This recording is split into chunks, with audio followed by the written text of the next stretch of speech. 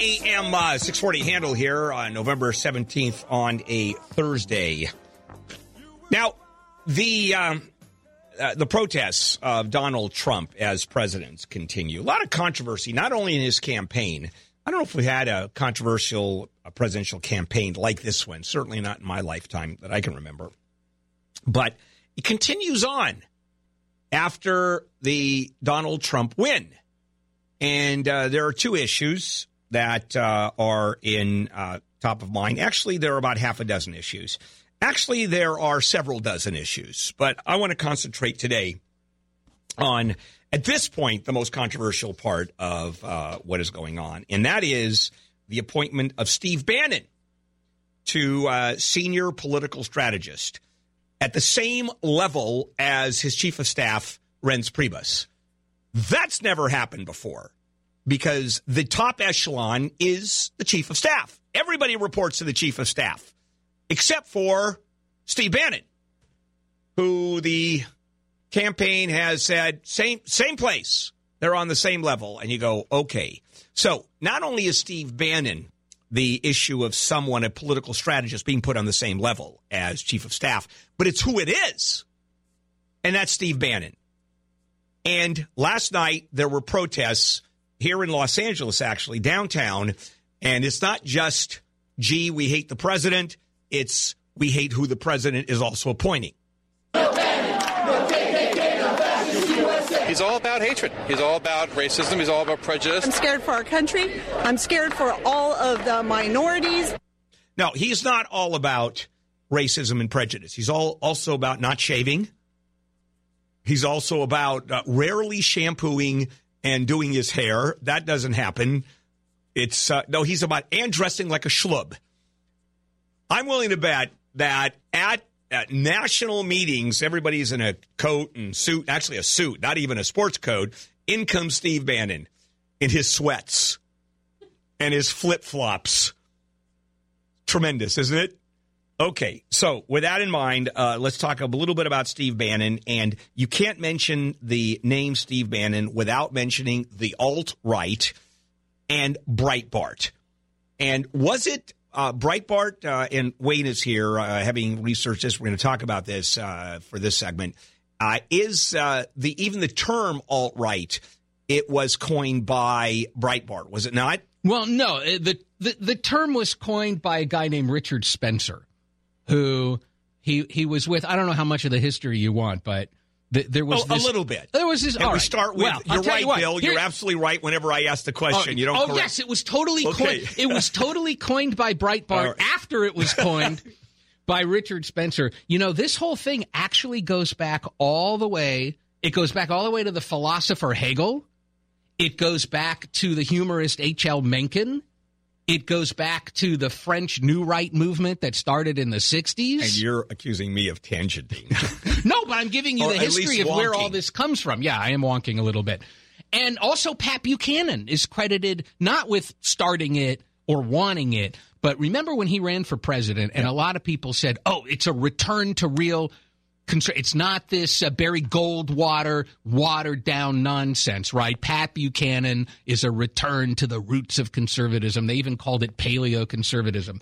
So then this guy named Taki Theodorakopoulos started an online thing called Taki's Magazine. Japanese guy. Greek. Oh, okay, got it.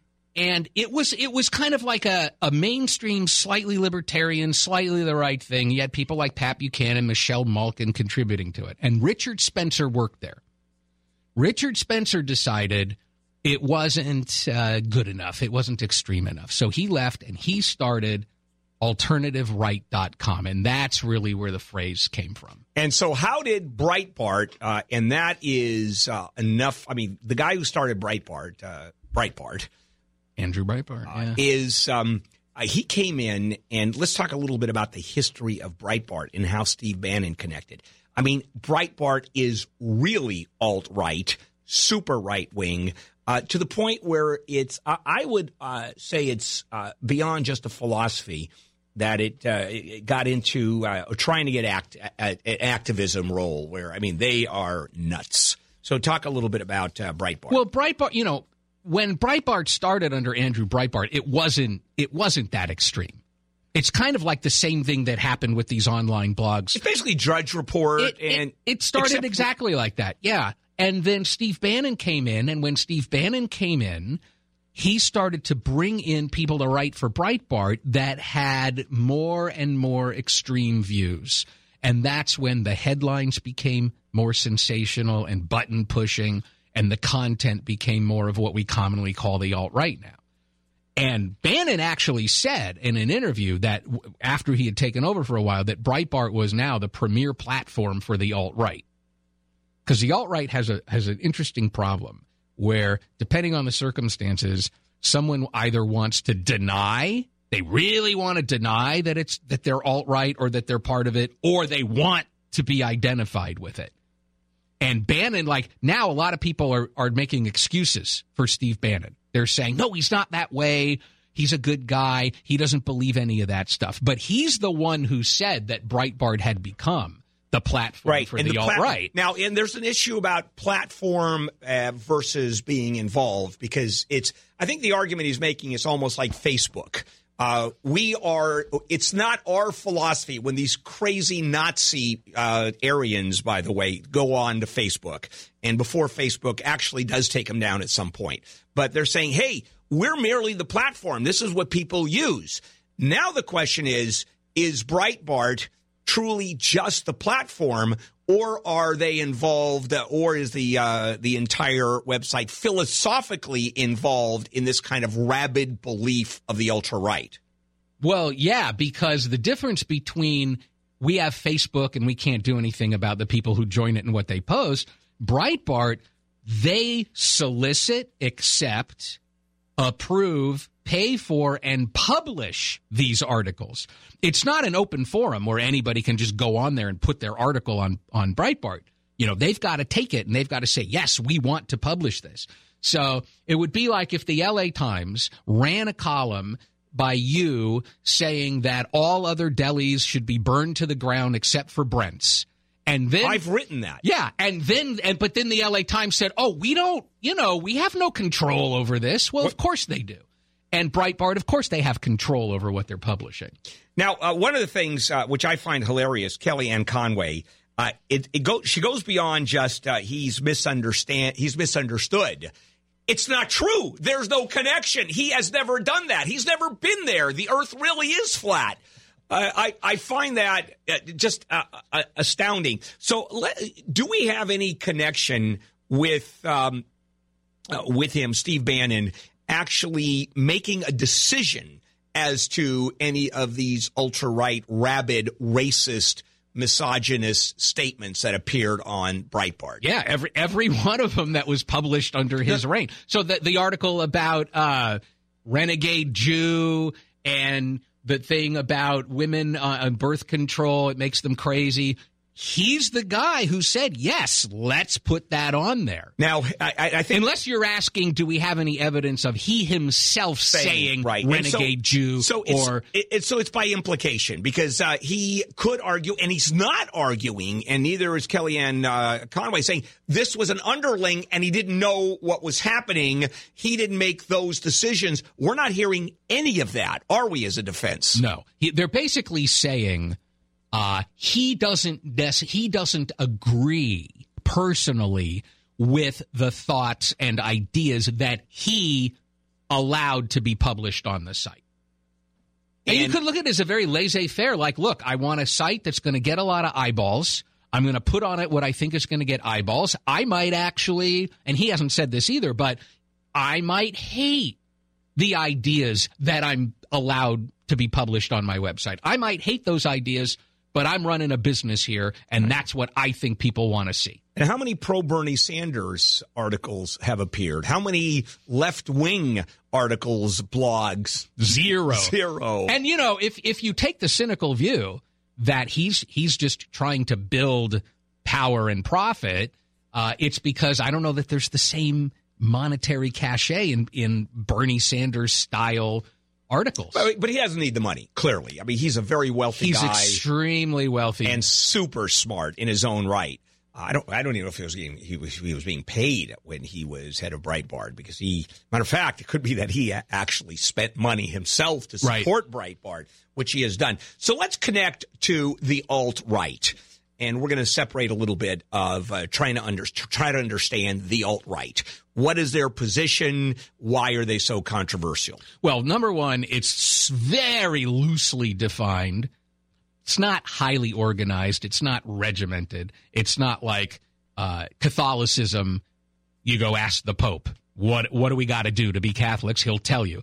So even within the alt-right, there's some fundamental disagreements about some things. Now, one thing that seems to be absolutely indelible is it's racist.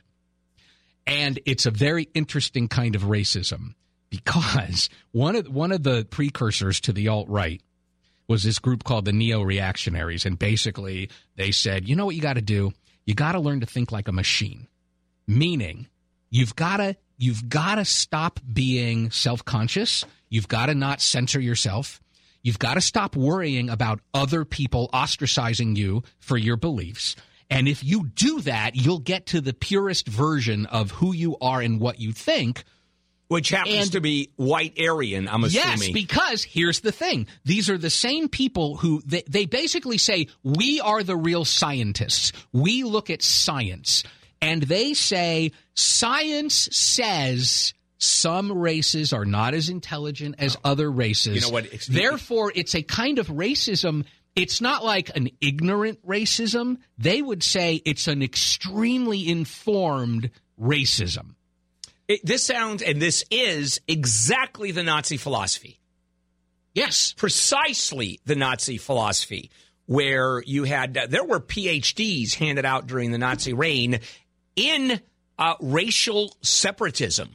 I mean, you could actually get a doctorate in why the Aryan race was superior to the Semites, to the African Americans. I think Latinos didn't even exist in those days as far as they were concerned, Serbs, etc. And and that connection is not being made. I'm not hearing that where they're being called outright Nazis. It's the same line of thought that started in Nazi Germany. I mean, it existed before then, but really came to prominence. That the racism is based on science that says, in fact, the races are different. And in the case of the alt-right, that the white race is the best race. Yeah, that is the part that I find absolutely the most troubling for personal reasons, of course. But there is a truth to that, because to an extent, races are different. When you look at the physical makeup, when you look at certainly skin color, where people lived. I mean, African America or Africans are very different than Inuits. Different body shapes. Inuits are round. They have dark hair. Anyway, I don't want to go into it. There are features and characteristics that are different. But they go beyond that, because we're talking superiority versus inferiority. And that should inform how society runs. It's like this. Look, a Braeburn apple is different than a Golden Delicious apple. But nobody's walking around saying Braeburn apples are subpar and they're not full apples and they shouldn't be allowed to participate fully in apple society. World. Yeah, in the apple world. Here's an interesting thing. So that's a very common belief, racism. Anti-Semitism is a little more tricky.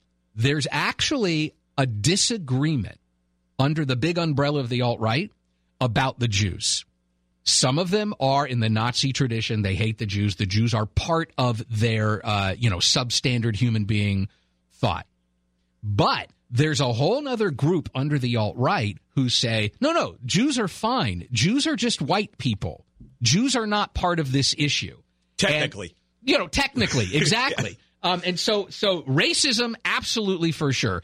Anti-Semitism, it depends on which alt-righter you happen to be talking to that day. Then the gender stuff is interesting because there's a ton of misogyny in the movement. But that part's not so much rooted in the science. That's more rooted in good old-fashioned misogyny. And that's the area where they most like to push buttons just to push buttons rather than as an expression of their seriously held beliefs. But because the thing about the alt-right is the thing they love more than anything else is pissing you off and tweaking you.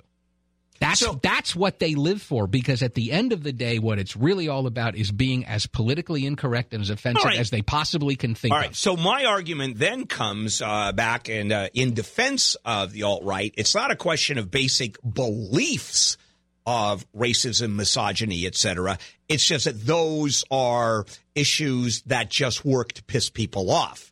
And if they could find strawberry ice cream, if it pissed everybody off, they would say strawberry ice cream is the best out there. Yeah. So where does it actually cross the line, or is it so blurred it's the two are interconnected to the point where you can't tell the difference at all? That's exactly what it is. It's blurred, and it's blurred on purpose. And what they talk about is that they're playing four-dimensional chess.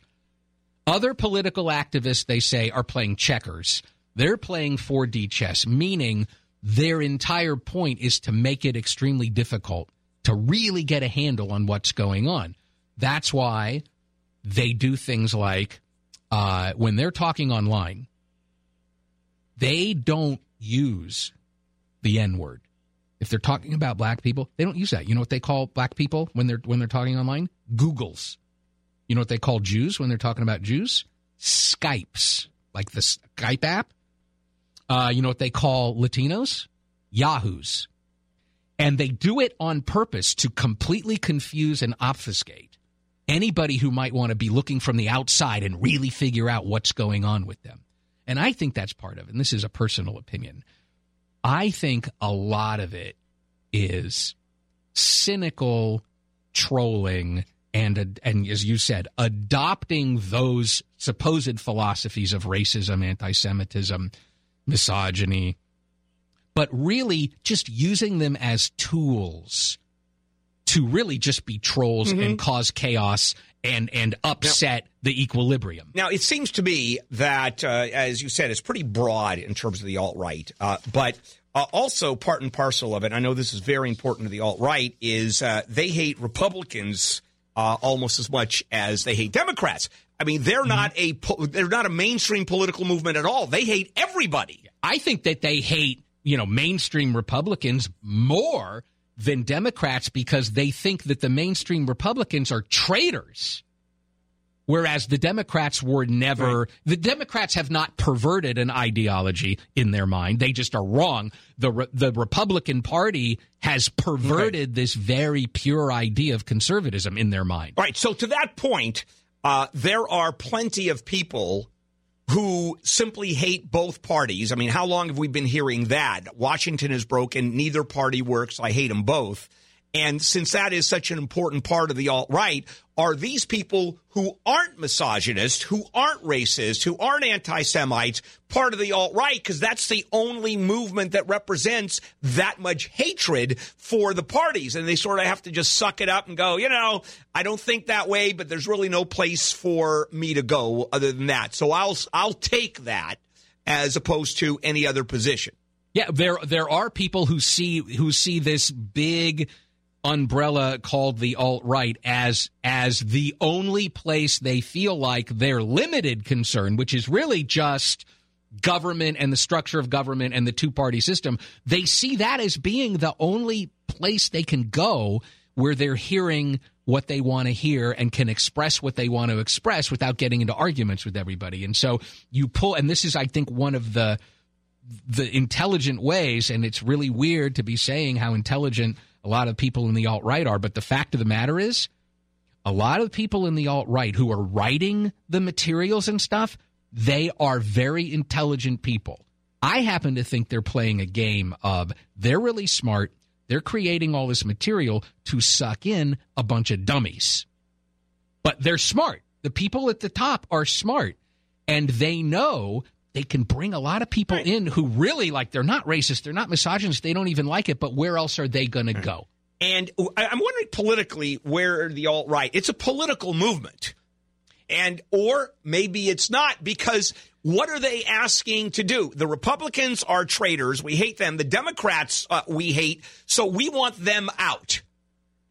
Who do we want in?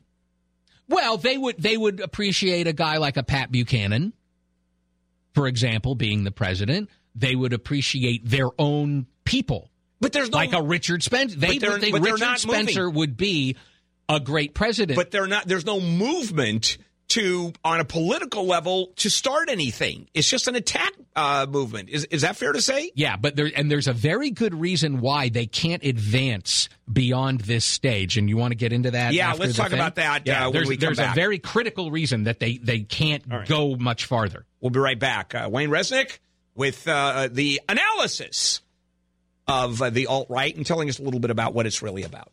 This is KFI AM 640. Hey, it's Gary and Shannon. Help us feed thousands of local kids in Orange and LA counties this holiday season. Join all the KFI hosts broadcasting live from the Anaheim White House restaurant to raise money, collect pasta and sauce to benefit Katarina's Club. Thursday, December 1st from 5 a.m. to 10 p.m. For more details, log on to KFIAM640.com, keyword Pastathon. KFI AM 640, an iHeart radio station.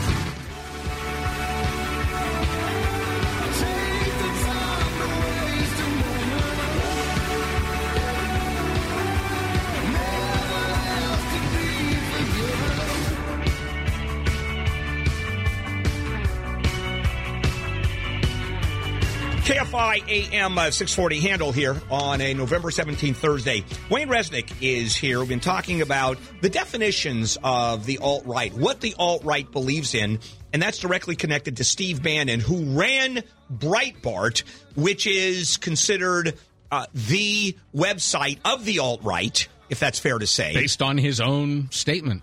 And now we're talking about the alt-right.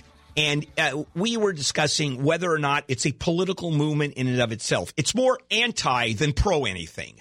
Yes. It hates everything, both political parties. It's also considered anti-Semitic. It's misogynist.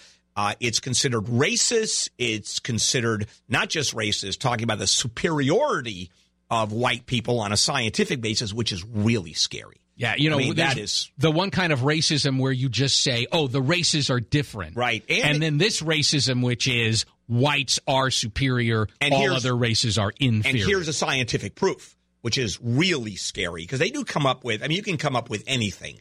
So let's go ahead and talk about. So the reason that they can't really be a true political movement is because the vast majority of the people are anonymous and will not come out. They stay anonymous on the internet with usernames, and it's a movement that has a tremendous amount of, looking from the outside, what you would believe is it's a movement that has a tremendous amount of shame. The stigma has to be. There is a huge stigma, and they know that. And so here's the thing. How can you have a real political movement when so many people in the movement are afraid or unwilling to be public about their involvement? You can't.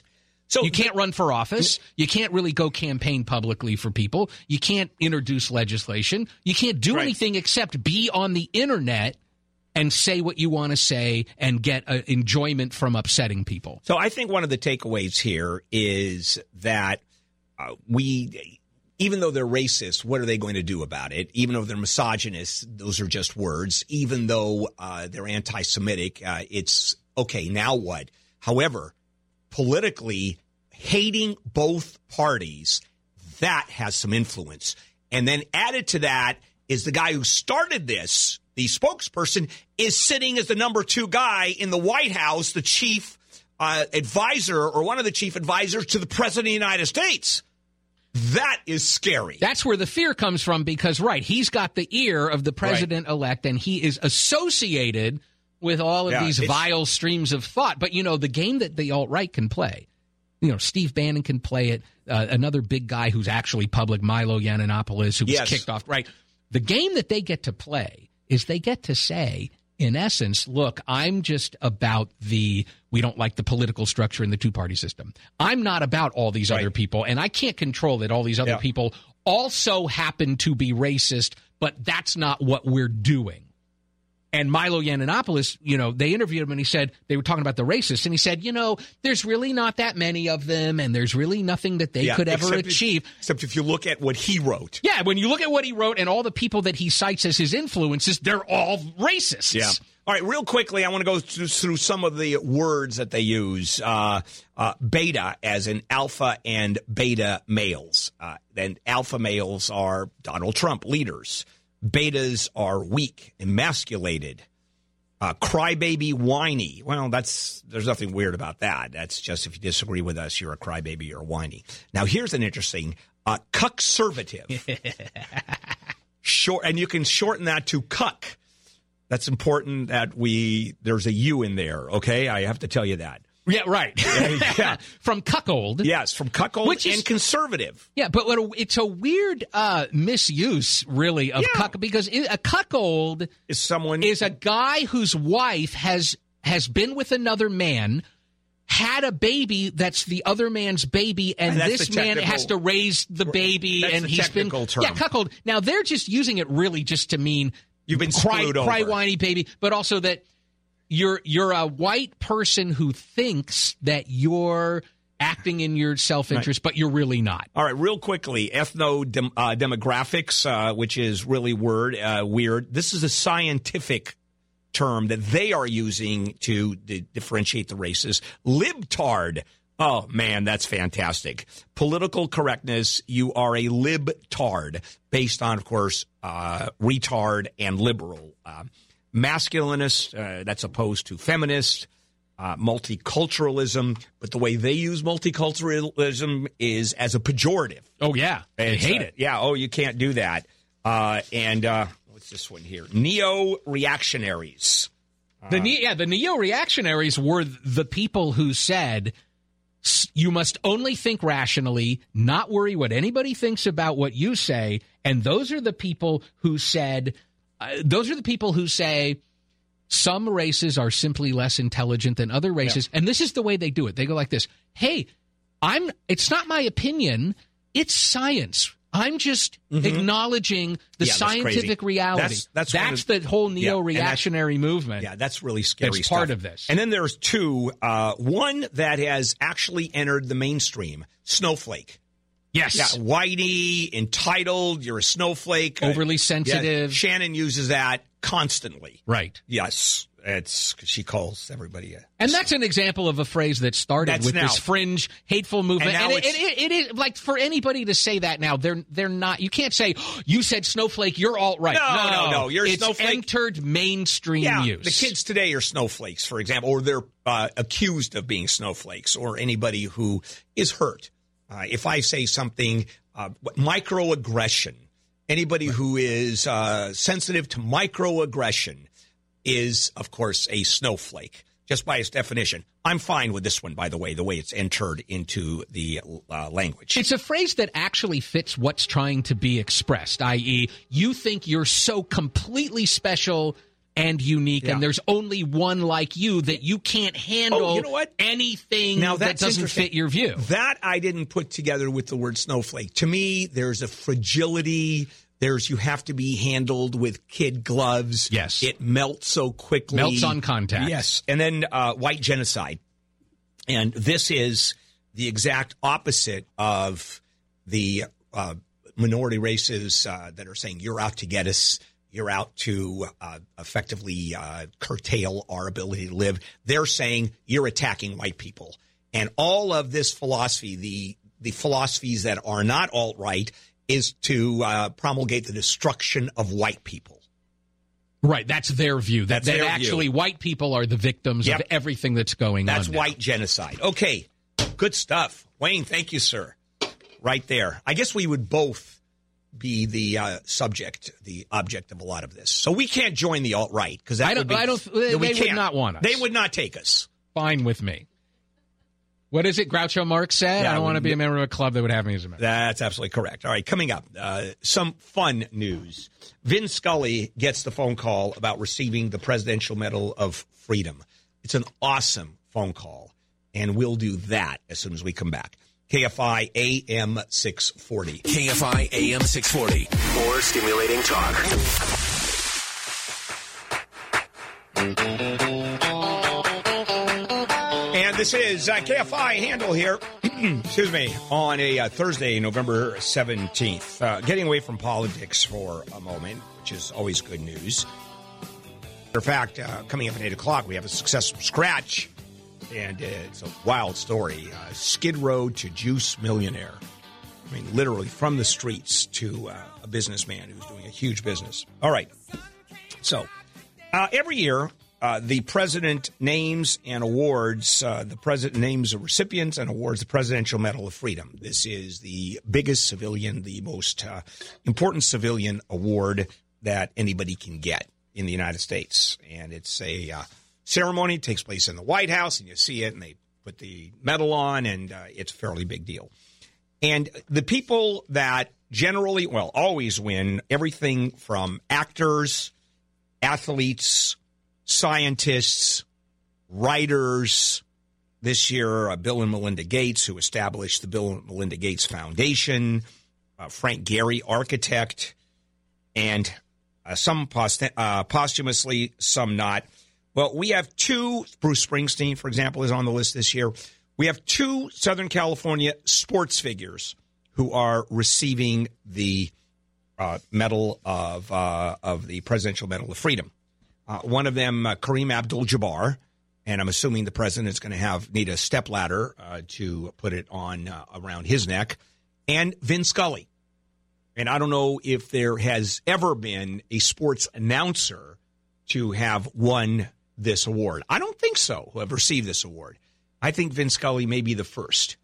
And if you've ever had the utter pleasure of meeting with or talking to Vin Scully, as nice as he is, as wonderful and warm as he is as a broadcaster, and I think that's what one of the reasons that makes him such an extraordinary broadcaster and why he's such a favorite. Not only his knowledge and not only his delivery, which, of course, is so well known. I think the word iconic is fair to use. But also just the genuineness. He's just a genuinely nice man who not only is a joy, but doesn't get who he is. I mean, really doesn't understand that he's Vin Scully. And so when he was called by Josh Earnest, who is the press secretary to the president, and told that he was going to win, in fact, he had received in the ceremony next Tuesday, the Medal of Freedom was going to be put around his neck, the phone call was actually recorded. And this is the recording of him getting the call. Hello. Hello, Mr. Scully. Yes. Hi there. My name is Josh Earnest. I'm the White House press secretary. Oh, my gosh. I certainly know the name. How are you, sir? I'm doing great. How are you this afternoon? Oh, we're fine. Well, Mr. Scully, I know that you're really busy. I wanted to call and talk to you about something. Every year, the president gives out something called the Presidential Medal of Freedom. It is yes. It's the highest civilian honor that any president can give, and President Obama has given it out every year that he's been in office, and he gives it to just a handful of people. And this year, he's going to give it to you. Oh, my gosh, no. Yes. So you've had... Are you sure? I'm just an old baseball announcer. Well, listen, you've had a remarkable impact on the lives of generations of sports fans in this country, and you have brought a decency and a professionalism to this job that hasn't just captured the attention of generations of Americans, it's captured the attention of the President of the United States. And you've got quite a legacy. I'm rather overwhelmed and humbled. And congratulations, Thank you so much, Josh. It's my pleasure. Take care. Bye. Bye for now. Well, there was a phone. Oh. How cool is that? Oh, my goodness. So that was Josh Earnest, like, kind of even himself taken aback, like, wow, I can't believe I got to do that. And so that was a fun phone call. And I wonder what the meeting is like when they sit and throw out names and people argue back and forth and who is on the committee that makes that decision. And does the president, I mean, he certainly has the final say, but does he throw in names, for example, or say, nah, I'm not a big fan, or we have already too many writers on there. I wonder how that works. But anyway, no one is going to disagree. No one is going to disagree with Vin Scully being put on that list. All right, coming up, a Success from Scratch segment. Skid Row. We talked about a little bit about the homeless people. Well, it was a homeless Skid Row resident who started a little business that's doing, what, $10 million a year now? Not a bad story. This is KFI AM 640, more stimulating talk.